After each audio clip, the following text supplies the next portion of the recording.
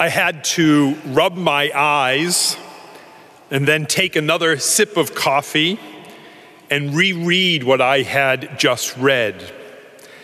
I was going through the Globe newspaper and I checked out a caption under the photo of a religious procession. It was in San Salvador on the Feast of the Transfiguration.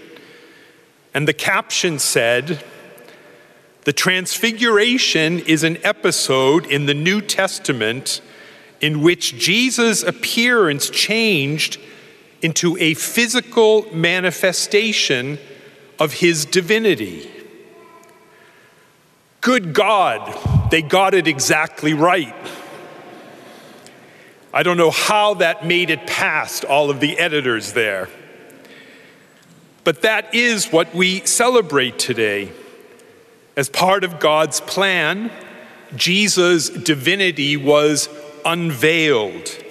It was revealed on that mountain for the sake of his companions and for us.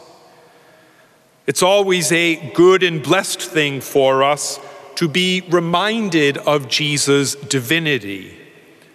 Yes, of course, we must hold reverence for his humanity equally well, but I fear that history, and perhaps our own day more than ever, has lost or chosen not to see the divinity of Christ.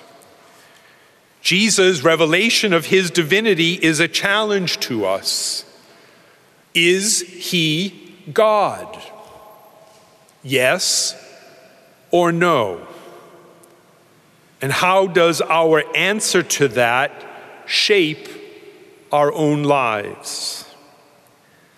In this episode, God the Father says, listen to Jesus. Jesus who has the words of eternal life. Jesus who is the word of eternal life. Everything he does, everything he says, reveals the love of God. And in the presence of that love, Matthew tells us, the disciples fell prostrate. They fell flat on their faces in worship. And when they were able then to look up as Jesus touched them, they saw no one else but Jesus, because that is what we most need to do.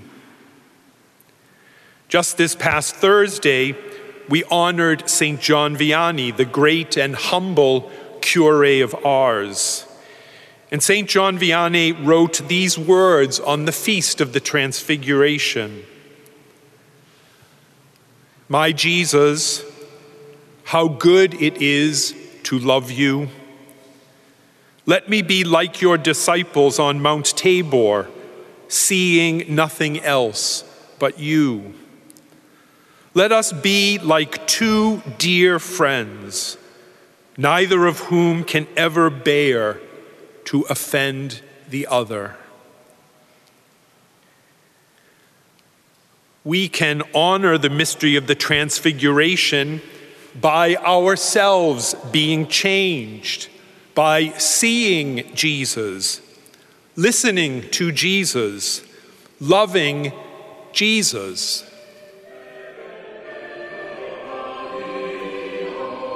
Thanks for listening to Within the Walls of St. Paul's Sunday Homilies. Please be sure to like us on Facebook and consider supporting us by visiting stpaulsharvardsquare.org. That's stpaulsharvardsquare.org. God bless and see you next time.